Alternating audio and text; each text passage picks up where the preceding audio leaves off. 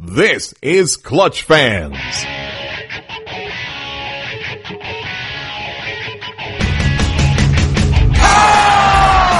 the parking lot, the Rockets are going to Boston House. Sweet it is.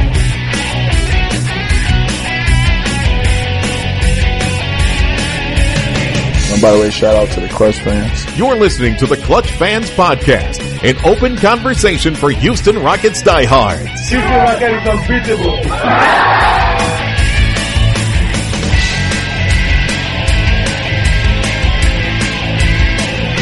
I'm ready to get on Clutch Fans. Now, here's your host, the man who would have drafted Harold Miner over Robert Horry, Dave Hardesty. Welcome back. I wish we were meeting under different circumstances. Obviously, recent events haven't been kind to the Houston Rockets, but we wanted to get this podcast going. And as the first two podcasts, my guest today is David Weiner, Beema Thug from the board. David, welcome in. Thanks for having me again. Absolutely. Now, this is not the best time right now to be a Houston Rocket fan after really what amounted to months of posturing, negotiating, and it really looked like the Rockets were in a position to get Dwight Howard, and if not Dwight Howard, to get Andrew Bynum. It seemed like one or the other they were going to end up coming away with whenever that domino did fall, and it fell, and the Rockets weren't anywhere to be found. Yeah, it was disappointment is an understatement. Well, what was your reaction, I think, first off out of the gate to really the Rockets not being involved in this deal? Well, when the rumors of the 4-team deal surfaced earlier that day, most of the national media was kind of writing it off as just preliminary talks. And, I personally kind of wrote it off as something that, okay, that's nice leverage against the Rockets to try to get Daryl Morey to up his offer, but I didn't really take it seriously. And then, I was out of pocket for several hours and I didn't catch up on anything till late that night after the trade had essentially been consummated. And I was just shocked. It just struck me as completely counterintuitive for the Orlando Magic. Even if the Rockets were lowballing the Magic, I thought even a lowball offer from the Rockets was superior to what they were getting in the deal they made. I was confounded. I think that's well said. I thought the same thing. I think I think they were, by the way, they did have an offer in that was lower, certainly lower than what everybody's reporting. I think people are under the understanding that Lamb and Motiejunas were probably in there, the Toronto pick, a slew of other picks, and taking back bad contracts, multiple bad contracts. I don't think that was the case. And I don't know that for sure, but I think I can make a very educated guess on different things that I've heard, and we can go through some of that. But I think my initial reaction was, what exactly were the Rockets offering that the Magic turned down for this? Because it's probably not being reported enough, but the Magic turned the Rockets down twice. I mean, first for Dwight Howard, they went with the Lakers move to get Bynum. And take back a measly draft pick, and dump some salary on them. But I think at that point, it's just shocking to me that they wouldn't, make a deal with Houston for Bynum, because I think they could have done multiple things there. They could have gotten, the young players, the best pick out of the deal in that Toronto Raptors, pick. It was shocking, and maybe maybe they valued him that much, or they valued Harkless so much more than what the Rockets were offering. But I do think the Rockets, my personal theory is they were probably offering one of Royce White and Terrence Jones, one of those guys, one of Marcus Morris and Patrick Patterson, and then a host of picks, and probably taking back one bad contract. I just don't think the Rockets were shooting the moon here in order to get one of those players. Yeah, I mean, that's likely what the offer was, although I think I'd heard that they may have been willing to take more than one bad contract. I think at least if we're to assume that Adrian Wojnarowski kind of has some sort of inside knowledge that he's gleaned that the Rockets' offer was going to involve taking back more salary than Orlando managed to dump in this deal, which was Jason Richardson, Chris Duhon, and Earl Clark. So I can only take that to mean that the Rockets probably would have taken Richardson and possibly either Glenn Davis or probably not Turkoglu just because of the salary cap math. But if they were willing to take back Richardson and Davis, or Richardson, Duhon, and maybe some other salary, maybe instead of Josh McRoberts, for instance, coming back to Orlando, maybe the Rockets would absorb his contract somehow. Something like that would involve less money that was not likely to be invested by Orlando into players that they want to build around. But I think that that might have been part of the trade-off for not including Jeremy Lamb or Donatas Motiejunas. And maybe that's the case. I don't think in getting into that, I've heard from a couple of people that Lamb was not in there. Now, me believing that Motiejunas was not in there is really based on my time at the Summer League, speaking with, I'll just say, people, and it was pretty much made clear at that time. This is probably July 12th, 13th, whenever the first game was. I had actually asked, when is Motiejunas eligible to be traded? And it was just made very clear, you don't have to worry about that. He's not getting traded. Who needs a 7-footer with skills? It's us. Now, I'm wondering if that changed at all. I mean, I agree with you. I think that's the likely case. I'm just wondering if that thinking at all changed once we locked up Omer Asik. And that's possible. I mean, things are always in flux. I mean, what you offered, a month ago is not maybe what you offered, last week. So, it could have changed. But I look at that, and I really look at the whole situation. I think if you had taken, and I'm not really upset about it, to be honest. I'm more upset about the Rockets consistently coming up with silver medals here. I think it's almost embarrassing. I think that to me, I liken it to like somebody coming out of college with a bachelor's degree and looking for a CEO position at a Fortune 500 company. The teams or players just don't seem to want to play here, and I think the Rockets need to focus on improving themselves, going through the draft, rebuilding, to make themselves attractive to these superstar players. But basically, if they make a move here for Howard or Bynum, they're going to be a playoff team. So not only they're probably going to be a playoff team.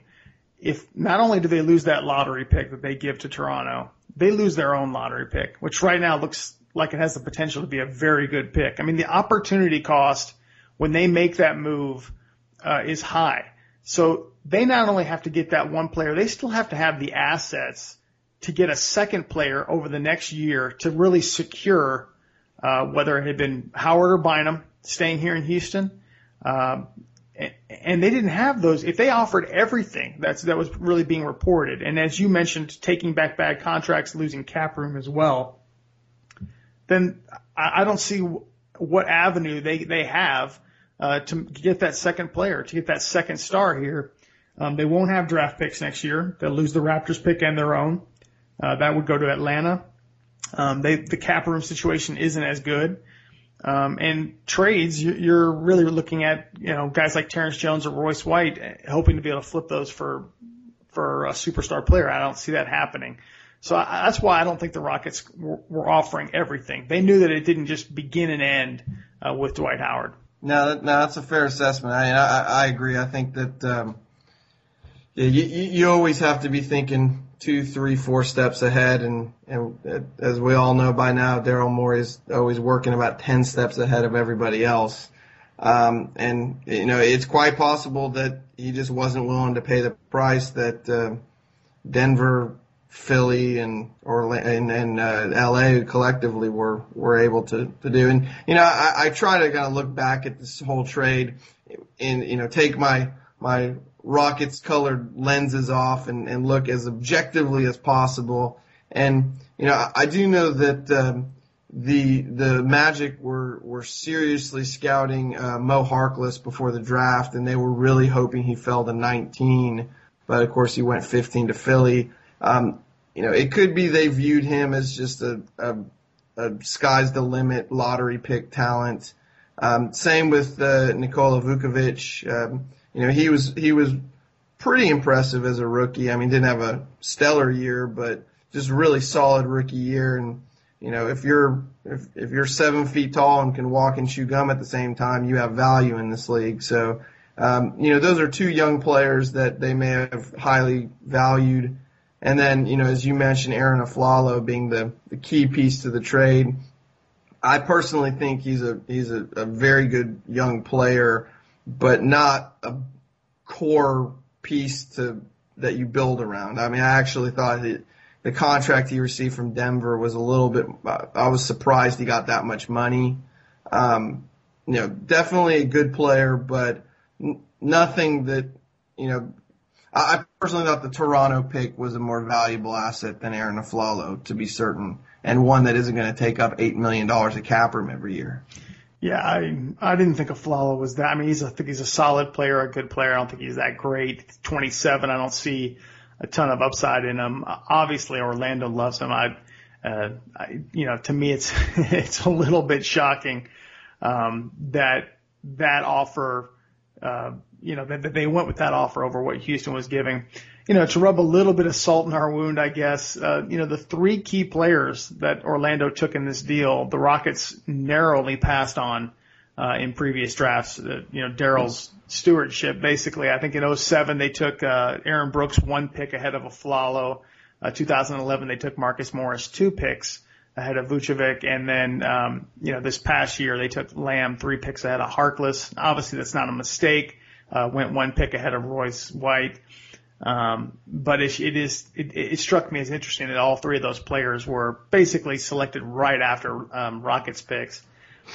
But I think it's just, again, as a fan, someone who's going to be here a while, you're the same way, diehard fan. I personally feel this is the right approach. I want to see this team rebuild. I think there's exciting young talent available in the next couple of years. But it's just shocking to me because they made so many bold moves this summer that seemed to be designed for nothing other than making this move right here. With so many power forwards, so many bigs that they have, young guys, just collecting picks like crazy, signing trade deals for guys that they were going to lose just to get picks, taking on even a couple of contracts here and there, Tony Douglas, Juwan Johnson. So to me, it's just shocking that they didn't pull the trigger here, that something didn't happen. Obviously, listening to Daryl Morey, he was on Sports Talk 790, very good interview. He did sound disappointed that it didn't happen, but it sounded as well like they were in communication the whole time. They knew this was going to go down, and they probably, and again, he didn't say this, but they probably had the chance to increase their offer and make it happen, and they held firm. Yeah, I'm wondering if they were given that opportunity. I would hope that they were, and that may frustrate some fans, though. If they were given one last chance and they still didn't make it happen, why not? But I would be most disappointed if Orlando never went back to the Rockets to increase the offer, which, it's rather disappointing because this move struck me as one from Orlando's perspective that was not driven by basketball decision makers. I mean, this did not strike me as a Rob Hennigan move. If there is such a thing yet, he's only 30 years old and has been a GM for a month. Taking less than the absolute best offer, I think Wojnarowski again and a couple of other national media journalists speculated that this was an Alex Martins move, the CEO, the president of the Magic, who is not the head of their basketball operations, pulling the strings here, and not Rob Hennigan. And that may be the case. And I think, are you talking about specifically Howard going to LA, correct? Yes. Both Howard going to LA and what they accepted in return for him. So, like you were saying, not even Bynum going to the Rockets and with the Rockets assets going to Orlando, rather choosing Denver and Philly's assets. Yeah, I mean, I could definitely see that being the case, him getting involved personally as far as Howard's concerned, whether it be LA. I mean, I really think just before the Summer League happened that Dwight Howard to Houston trade was about to go down. You could feel it, the way things were shaping up. They were proceeding with the Scola amnesty. Just the way things were unfolding, it really seemed like things were going to happen right then. I think that you could make a case that probably this became more of an agent, player, executive, making things happen for the player, stepping in and kind of throwing logic out. But I don't think it could possibly explain why they would take that Philly-Denver package over Houston's for Bynum. I mean, obviously they got Bynum. Both, the top two centers in the league went through Orlando. They decided where both of them went. And they still went with that offer over Houston. So I think that they liked what they got better than what Houston was offering. And I think Hennigan, he was, in his press conference, he was respectful and didn't say much, but I think he 2 or 3 times implied pretty clearly that what was being reported that Houston's offer wasn't what Houston's offer actually was. So I think it was probably something comparable. I think the best pick, Toronto pick had to be in there. The best pick was clearly in the Houston package, but I think that they probably looked at Afflalo and Harkless and said, we like that better than Martin and Jones. Yeah. I mean, it's, we're so quick to dismiss that our opinion may not be fact. Yeah, I mean, it's quite possible in their mind that really was the best offer. I would think that most people would disagree with them, though. Right. And again, for me, it's not as much disappointment as in not getting those guys as it is seeing that the Houston Rockets are this Atlanta Hawksian type franchise that superstar players don't want to play here. It's just a foreign concept to me. I mean, we've always been an attractive franchise. I mean, when you can't even get Derek Fisher to come play here, you've got issues. And I think you've got to take a step back and say, hey, we're beating our head against the wall here. We can't keep going after Chris Bosh, Carmelo Anthony. Yeah, I mean, it's sound business. You got to at least try, I guess. But, I mean, it seems like they need to know their lot in life right now, and that's to rebuild. I'm crossing my fingers that's what they're actually going to do. But I do have my concerns. And I think right now, probably not being looked at enough as well as what Kevin McHale is thinking right now. I mean, this is a guy who was hired a year ago. Obviously hired to win now. I mean, right out of the gate, he's like, our goal is to make the playoffs, unquestioned. Not something I was thrilled with at the time, but that he came in with that direction. Thought he was getting Nene, Gasol, was going to have a strong front court. He ended up going through a year which was a little bit tougher. They fall short of the playoffs, and now he's going to have a significantly younger team, significantly less experienced. Didn't get his big man, fell short again. Here in this Howard and Bynum approach. I mean, again, this is speculation, but I just can't see him.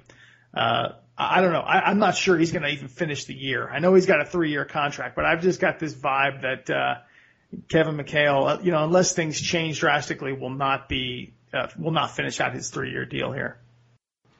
I'm a little more optimistic than you, Dave. I agree with you that this is probably not what Kevin McHale thought he signed up for, and I wouldn't blame him for being upset right now with the turn of events for the Rockets. But I think at the end of the day, he's gonna, take his vacation, let off some steam, and then suck it up and do the best job he can next season.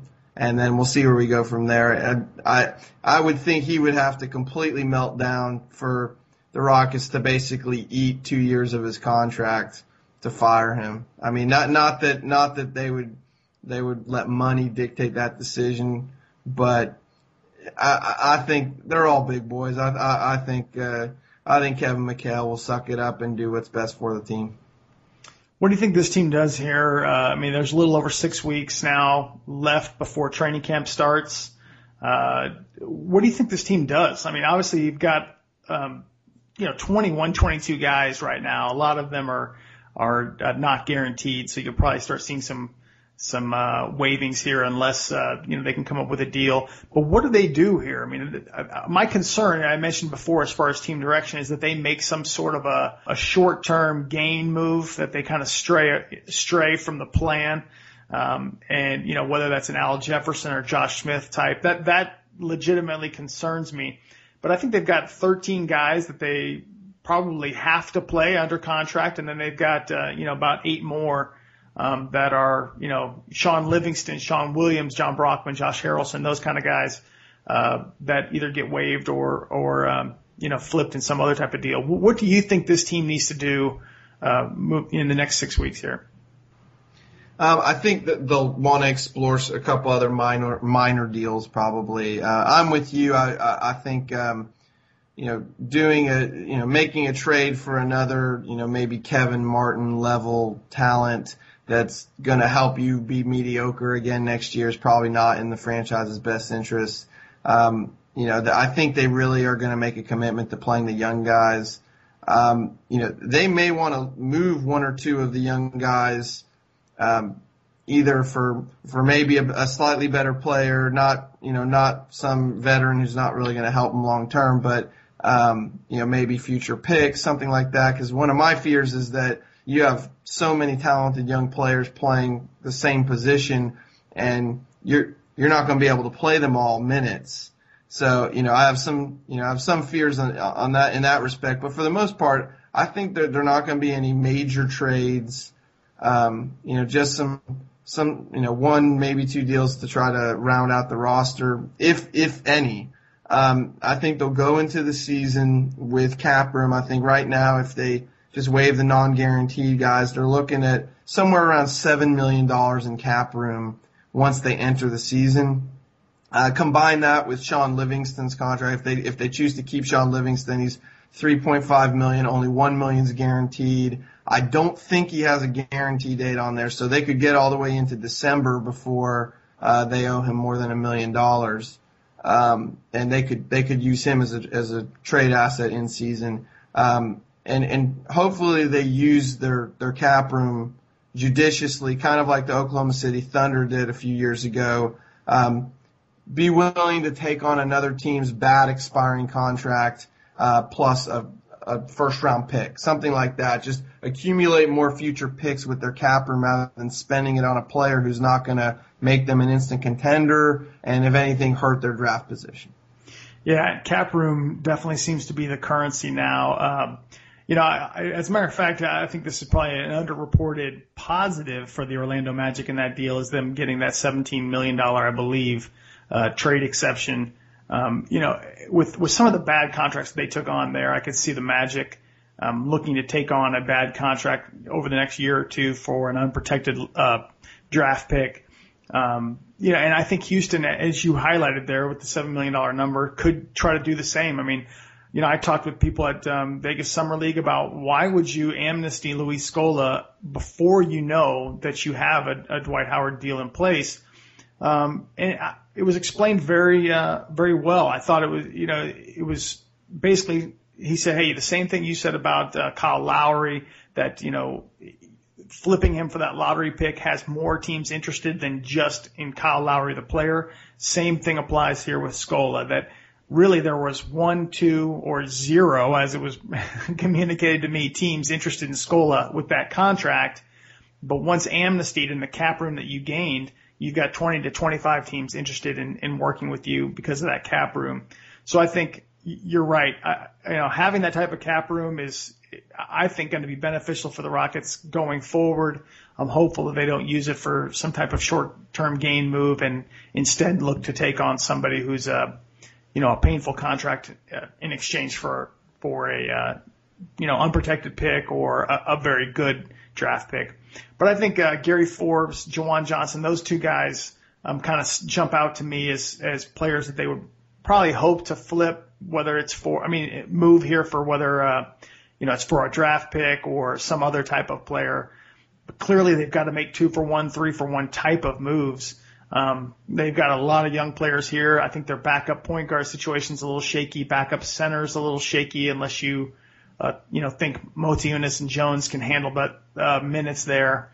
I think they've got to make some moves here. I'm sure they will, because right now they have been held up by this Dwight Howard stuff. I mean, Kevin Martin is on this roster, has been on this roster, haven't even entertained other things because they had to wait till Dwight Howard domino fell. So, I don't know if they'll move him now. I think your feeling all along was that they would wait till the trade deadline. I didn't believe in that, but I do think now it's certainly possible. But I do think he burned his bridges here in Houston, similar to how Kyle Lowry did. I don't think he's, February is the limit for Kevin Martin in Houston, in my view.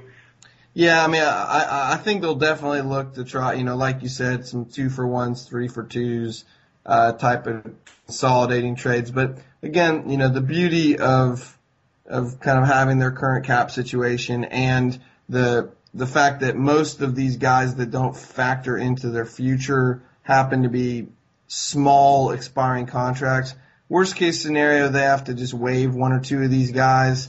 It's not going to kill their cap at all. It's just going to cut a little bit into their cap room. I mean, it doesn't cut into that $7 million figure I said, because that factors their contracts already being on the books. It, obviously be nice to have an extra couple million, but at the end of the day, if it's in the best interest of the team to just waive some players and eat a little bit of salary, they're in a position where they can do that and still have cap room available to use as an asset in trades. Yeah, so I think we'll start seeing some moves here soon. We may wait. It may get closer to training camp for things to happen. Teams actually to reassess their roster and see what they need. But if they're sticking to the rebuild, I like where they are. It's not all doom and gloom for me. I do like where they are. It's going to be a painful season. I think there's some members of the board that I respect that think this team's better than last year's team. It's not. This team's way too inexperienced, in my view, to be a playoff team. And LA and Denver just absolutely, in my opinion, established themselves as playoff teams. LA probably already was, of course, but Denver, I don't think it's really a bubble team now. I think they're in. And I just think I don't think they have a realistic chance. I think this is a team that's probably going to lose, 50 some odd games in my view. We haven't really talked as well since really Summer League and the Jeremy Lin signings, Omer Asik, we did get to talk about a little bit before, but, what was your view on how all that went down? Goran Dragic walked away, Jeremy Lin, and the Rockets, surprisingly, the Knicks did not match. The Rockets came in with Jeremy Lin. What was your view on that? The whole point guard turnover on the roster, let's just say I think Daryl Morey made a couple of moves I would not have had the cojones to make. Trading Lowry for a draft pick even. I've always been a real big Lowry fan. I understand, number one, like you said, the market for the draft pick is a lot bigger than the market for Kyle Lowry. If presupposing you're trading him, which, if what you're talking about his relationship with the franchise being frayed is true, then that was inevitable. So, that move is understandable. I think there are a lot of Rockets fans upset about Goran Dragic leaving, over what amounted to, the Rockets' unwillingness to give him a player option on his fourth year,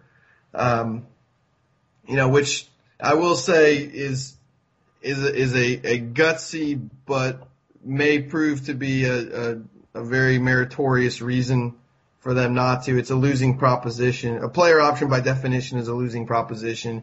The player either underperforms his contract and inevitably exercises his option, in which case you're guaranteed to overpay that player, or he outperforms his contract, in which case he doesn't exercise the option, leaves, and you either lose him later at that point for nothing, or you then have to chase him again and overpay him once again. So, I can understand philosophically speaking, player options being just a lose-lose proposition for the team. So while, if I were the GM, maybe I would not be brave enough to let that be the straw that broke the camel's back. But I can certainly understand and give the Rockets management some credit for how drawing the line there. And on Jeremy Lin, I was, and I've told you many times before, I was absolutely shocked, just like Daryl Morey said, even after the reports were all in that the Knicks were not going to match until 11 p.m. on the deadline came and went. I was 95% sure the Knicks were matching, so I was shocked they didn't. And, Jeremy Lin is not as good, in my opinion, as Goran Dragic. Right. I think he's close. I think given the opportunity, he could grow to be as good, potentially better than Goran Dragic. I think Dragic is probably the long term. I think Dragic is the slightly better player, but you're getting Lin, even though your cap hit on Lin is a little bit more than Dragic's. I think you're getting Lin on a more favorable contract long term than you are with Dragic because of the player option. And I also think, let's face it, you are getting kind of what I'll refer to as an artificial star in Lin. I think Jeremy Lin himself will tell you he is not a superstar. And I don't think the Rockets believe on the court he is a superstar, but it gives a starless team a face of the franchise and someone around whom they can market the team. I'd agree with that. I like the artificial star. I think that actually makes sense to me. I mean, that's how I view it as well. I mean, you've got a face to the team, which is great. I mean, the last few years, the face of the team's been Daryl Morey, and that's probably never a good sign from a marketing standpoint that the GM is your biggest star. But, now people are going to look at this as Jeremy Lin and the Houston Rockets. I got to confess and be honest that I didn't like this move at all initially. I think this team has been all about value. Daryl, I mean, we just saw this with the Orlando trade offer. They've got it down to the nickel what they're willing to offer, and that's in everything that they do. And this kind of went out the window, in my opinion, for Jeremy Lin. I think that they really, threw a lot of money at him to get him back. They might have been in a little bit of a desperate situation. I think the marketing angle was huge. But I think he's a good player. I do think Goran Dragic is a much better player. I think he's a better finisher, better shooter. And I was really looking at this like, hey, we're still positioning ourselves for Dwight Howard. I'd rather have a guy who's a better shooter, a guy who can attack the basket, in my opinion, better in Goran Dragic, a better defender. But looking at this now, and saying, okay, we are rebuilding again, knock on wood that that's the case. Really, who cares? I mean, even the amount of money that you threw at him and Omer Asik, why does it matter? If we could commit, I don't know if they would this long. I actually doubt it. I think a year tops is what they'll do. But if they could commit to the 2014 draft, which is 2 years away, the next two drafts look very good as far as a top heavy, and the 2014 draft has the potential. If Andrew Wiggins, finishes school a little early and becomes eligible for that draft, with Jabari Parker as well, has the potential to be outstanding. Then you're going into the 2014-15 season, two big expiring contracts in Asik and Lin. You're still remaining flexible. The amount of money that they threw at those guys doesn't bother me. They're both young, and Lin's got upside. He's young, 23 years old. He's at least big for the position. He's a smart guy. I just don't see him as being a superstar player. I know he had some great games in the short, sample size that we saw. So it's hard to gauge exactly what he's actually going to end up being. But I just don't see him as being worth that contract. Yeah, I mean it's a fair criticism. I would say that given the nature of Jeremy Lin and Omer Asik being that rare 2-year veteran who's not a first-round pick and is worthy of the Gilbert Arenas rule application in the sense that teams are willing to offer them more than $5 million for a starting salary. In order to get them at all, this is basically the contract you had to give them. It was agree. Offer them a penny less, and pretty much it's your chances of getting them dropped to zero.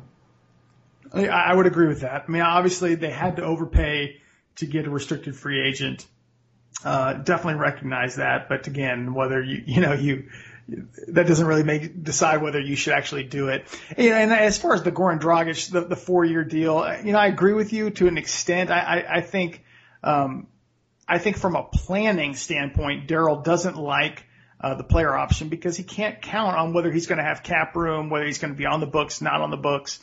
But I just look at it. I just couldn't agree with what they were doing with Goran because to me, at a worst case scenario, it's a 4-year guaranteed deal. I mean, it's like looking at Jeremy Lin's deal and saying, if he had a 2-year deal at $5 million each and then the third year $15 million was a player option, how is that different than what the Rockets gave, other than the fact that Lin controls, how that's going to impact the Rockets cap? It's the same in a worst case scenario. It's the same thing as what they gave him. So to me, that's why I didn't necessarily agree with the Dragic move. But looking at it now, knowing that this team, at least for this next season, doesn't have championship aspirations, and heavens, look at what happened to the Lakers. The Miami Heat have the bar, right, of what the Rockets had to get to, and it was so out there. I mean, astronomical how far the Rockets had to go to get there, and now the Lakers may have actually raised that bar. So at least for the short term. So, to me, the Rockets aren't any kind of contending team in the next year, but at least 2, in my view. So it doesn't really matter whether they had Goran or Jeremy Lin. Yeah, and to touch on the whole kind of artificial star point on Jeremy Lin again, the fact of the matter is he's a very good young player. All reports are he's just a uniquely good person, and someone that's going to be easy to be universally loved by the fan base. Sure. There's no reason not to love this kid, other than maybe he's not as good as Goran Dragic right now. But I think the fact that he's easy to root for, he is a good player, and he's a very good pick-and-roll point guard, which is an aspect of the offense that Kevin McHale heavily stresses. He's going to put up numbers. And, this is the cynic in me talking now, but if Jeremy Lin, hyper-marketable player, is putting up good numbers, he will stay relevant in the national scene versus if he just put up terrible numbers and people just stop talking about him. He'll put up numbers. People will keep talking about him. He will keep the Rockets on the map in the national media. And as sad as it is to say, star players are more interested in playing with another player who the national media care about than maybe a slightly better player who no one knows about. Yeah. I mean, he will put up numbers. This is going to be a bad team. He's going to get lots of minutes. He's going to get lots of. The ball's going to be in his hands. But and I think some people will look at those numbers as justification. I look at it like, hey, a few years ago, Aaron Brooks, put up 20 and 6, and he just signed for $3 million. So to me, it's a little bit different. But you're right. I'm not going to dismiss and say I know for sure what Jeremy Lin's going to be. I don't. I just look at it like it just didn't look like a great roll of the dice, I guess is what I'm trying to say. But again, given where they are right now, and if they are committed to a rebuild, this may end up proving to be the better move. I mean, he's a very smart guy. He's, as you say, quick, very good in the pick and roll. He can get to the basket. Not the best shooter. I'd like to see him improve there, but, I think there's, certainly some positives. And, I think a lot of people look at Omer Asik as being the one that was the most overpaid. I look at it, to me, that's not how I view it. I think Asik, because of his size and defensive ability, if he can translate to a 30-minute a night guy, that's a big if. I mean, we just don't know, given that he's played around 13, 14 minutes a night. If he can, his value stands to go up big. I mean, very big. Look at a guy like Tyson Chandler. A few years ago, the Rockets were trying to get him, and the price for him was just paltry. I mean, it really didn't cost much to get him from the Bobcats. And now he comes in, proves he can be healthy, proves he can, with what he did in Dallas, prove that he could, be a defensive anchor on a very good team. and he got a max level deal. I mean, his value became enormous. So I think the same thing can happen to Omer Asik. I don't worry about his trade value, assuming that his 14-minute a game numbers can translate to 30 minutes a night.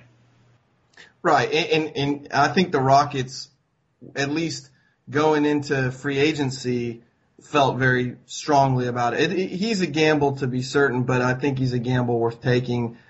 Just remember that Jeremy Lin initially agreed to a 4-year deal with the Rockets that the Knicks felt comfortable matching. It team wasn't option, until right? Correct. Either a team option or a partial guarantee on the 4th year. Not a player option. And it wasn't until I think Les Alexander and Daryl Morey made the decision they want to restructure it so that the Knicks maybe don't match, that they gave him this 3-year. Basically, it really is a 3-year max deal for a Gilbert Arenas free agent. But in the case of Asik, they offered him that deal on day 1 of free agency. So they were supremely confident that Omer Asik could be a high-quality starting center in the NBA, and they wanted him badly enough to offer him the maximum amount of money they could on a 3-year deal. And then you briefly touched on it, saying that, they're hoping he can translate his, 14-minute per game numbers into 30-plus minutes per game. If he can, and, I think he's at least capable of playing in the high 20s per game, hopefully more than that. He's an elite defender, and I was talking with a friend about this earlier. People talk about offensive versatility. He's a great shooter, he's a poor shooter. He's a good passer, he's a terrible passer. He can run the pick and roll. He can't run the pick and roll. He's an offensive rebounder. There's so many different aspects of offense that are commonly spoken about, and then they just say, he's a good defender or he's a bad defender. There really is a lot more to defense than good or bad. There's defensive versatility, and I think what Omer Asik gives you is a center who is not only a good defender, but is a good versatile defender. He can defend the pick and roll. He shows on the pick and roll. He can recover and get back to his man. He can protect the rim, block shots at the rim. He can go out on shooters and block shots on the shooter or get a hand in the face of the shooter. He covers a lot of distances with his length. I mean, he basically is, on the defensive end, everything fans wished Chuck Hayes could have been. He's got another 6-7 inches on Chuck Hayes. And I mean, he's basically, not the same player on defense, but is similar in the sense that he is a versatile defender and can really help the Rockets more than just shot blocking or defensive rebounding. I mean, he really provides so many positives and benefits on the defensive side of the ball. And, offensively, he's a work in progress. There's I don't even think the Rockets are going to make any proclamations about his offensive production. But he'll get you offensive rebounds. He's a very good offensive rebounder. He can get his points on putback dunks. His hands are not great. If he catches the ball, he'll flush it down. Something we wish a lot of Rockets post players would have done in years past. But there's going to be that pass that he'll have a little bit of the Kelvin Cato-itis where the ball's going to slip right through his hands and scratch your head. But I think overall he's a net positive for the Rockets and especially on defense. I'm going to be very excited to watch the Rockets play defense with him on the floor. Well, I was reading up some stuff on him from the past, and Tom Thibodeau, coach of the Bulls, really raves about how well he sets picks and screens. Just says he's just phenomenal at that part of the game. And when you consider that Jeremy Lin, his strength is pick and roll, I certainly think Asik will be able to start that very effectively. But I think, as you pointed out, it's not exactly the guy you want on the roll. I mean, he's not. His hands are not very good offensively receiving the ball. He's very disruptive defensively. I think people will see that. I think there's so much untapped value there because of that, because he's been behind a guy who's one of the best as well in Joakim Noah. So, I liked that move. I do think it's, it's risky. That's some big money if he doesn't pan out. I mean, that's, but a lot of dollars, but it's a short-term deal because they've needed a center. He's young. He's a guy who really will come in and be disruptive for McHale. So I think that was a good move. Yeah, I mean, free agent centers who possess above average NBA talent are going to get overpaid by definition. And, I'll be quite honest. I know there are a lot of people on Clutch fans who might disagree with me, but in the summer when Brook Lopez and Roy Hibbert are getting long-term max contracts, I'm perfectly fine giving Omer Asik $8.3 million a year for 3 years. Yeah, very good point. I think Hibbert is a decent comparison. I think Hibbert's the better player, but I do think Asik from a defensive standpoint can have the same type of impact. And Brook Lopez, I'm not even going to comment on that one, but I'm not a fan of his game at all. I mean, he's a total offensive player. And by the way, I just want to go on the record as saying I do not think the Rockets will be quite as bad next year as you do, Dave. I do not think they will be as good as last year's team. However, I don't know if they're a 50-plus loss team. Yeah, and I just threw that number out there. I just think that they're going to be, I think maybe guys like Luis Scola, Kyle Lowry, Kevin Martin. I think you've had, Courtney Lee. Those guys maybe didn't get enough credit. I mean, I think the last 3 years, been 500 or slightly better. And I think, maybe it's given the impression to fans that's just par for the course, that's just, almost easy to do. And I think when you're going to throw in a bunch of rookies, which is what you're doing, you've got a new starting center. You've got Jeremy Lin now. I mean, really is pretty inexperienced. You have to tip your hat to him for what he's able to do under the media spotlight in New York, but still an inexperienced point guard.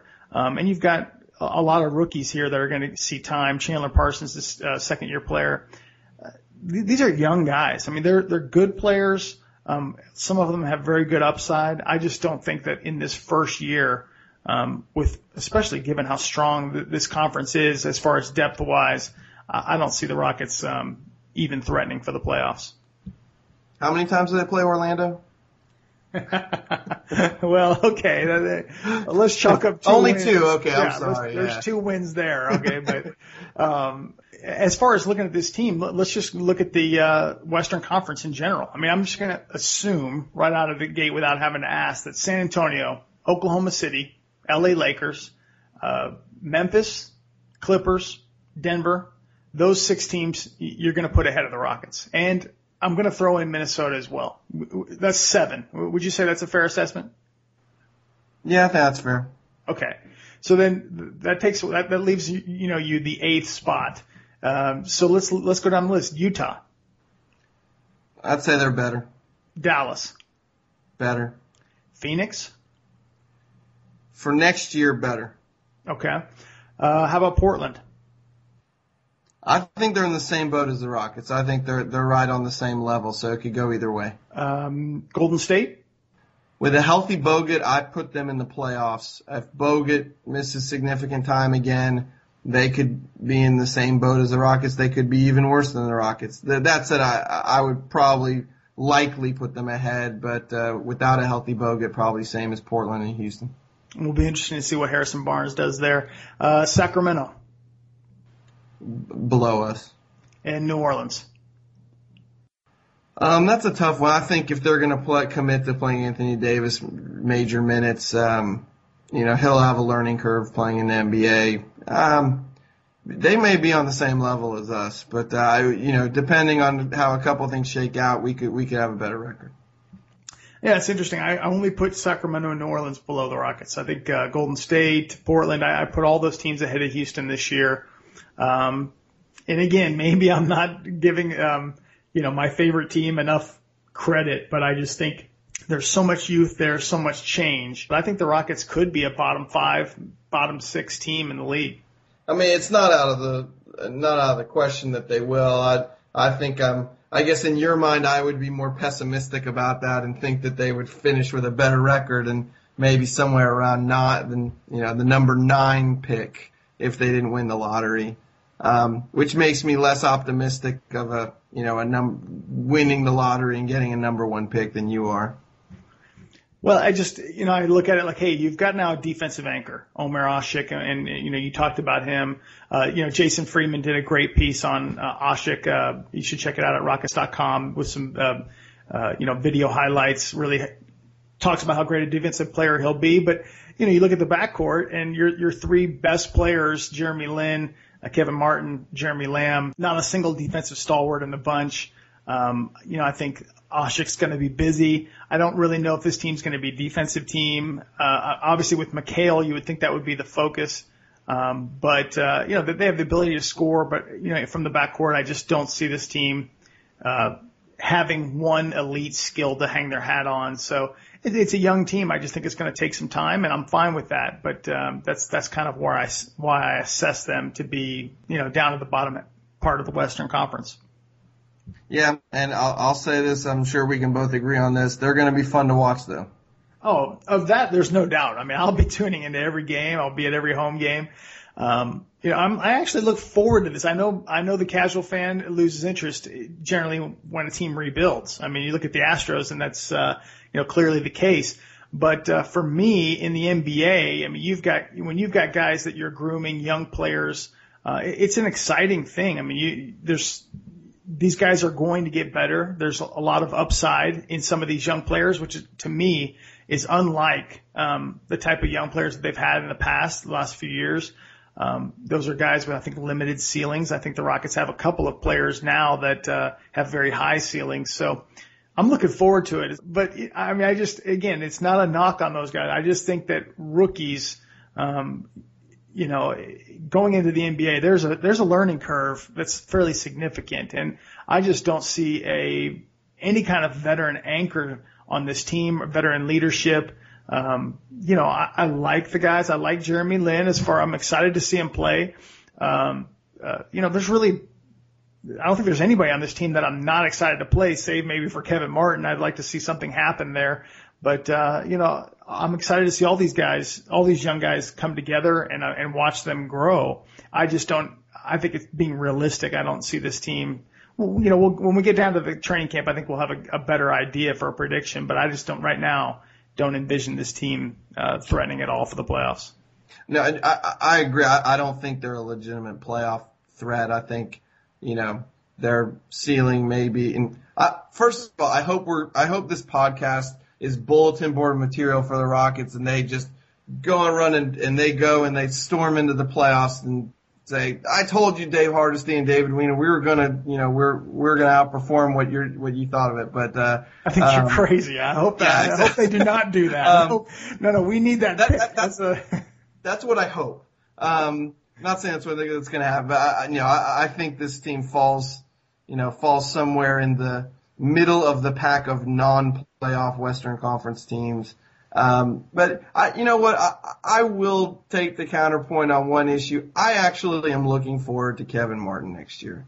Now, if they can find a situation that, that's good for him, good for the Rockets, can get value for him, I'm all for that. I don't think he's necessarily part of the long-term plans, but I really think on a team, like you said, with so many young, inexperienced players, he really can be a calming influence, and he's going to be a guy who can score points in bunches.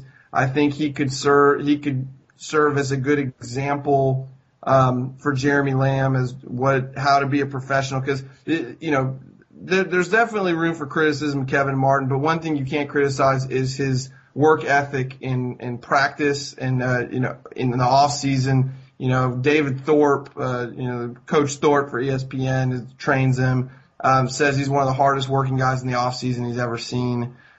Those types of things, you don't have Luis Scola around to show guys how it's done. And I'm hoping that Kevin Martin can provide at least a little bit of that, combined with the fact that he's a legitimate, top level scorer in the NBA when healthy.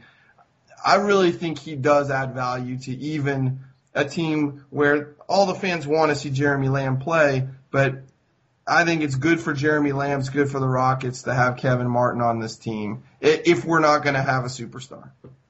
Well, yeah. I mean, we know that they tried to move him, obviously, for the Dwight Howard deal. I mean, no secret there, not a secret to him, not a secret to the team or anyone else around him. But we don't know, what's going to end up happening here now that that's off the table. I think that they would personally, everything that I've heard, I think they do want to move him, but it's not like they're just going to dump him. I mean, he is that piece that, given his salary, the short-term nature of his deal, it ends after this next season. It probably does make sense if nothing comes up in the next 6 weeks, for them to wait until the trade deadline to see what surfaces, whether, hey, it doesn't work out in Philly with Andrew Bynum. Just as an example, or some other player, just it doesn't work out. Kevin Martin provides that salary piece that gets them there. So I think you're probably right. They're probably going to hold on to him. For me, I just not super excited to see him play because he's a known commodity. I know what to expect from him, and I know he's not long here for the Rockets. Well, hey, I know we've talked a bunch, but, it's always great catching up with you, David. I appreciate you doing this as always. I always end up picking up something. I appreciate that $7 million cap room number. I think that gives us an idea right now of what the Rockets will have as far as a flexibility standpoint, what they can do as far as trades going into this year. But, always a pleasure to have you on. Thanks for coming. It's my pleasure. Thanks for having me again.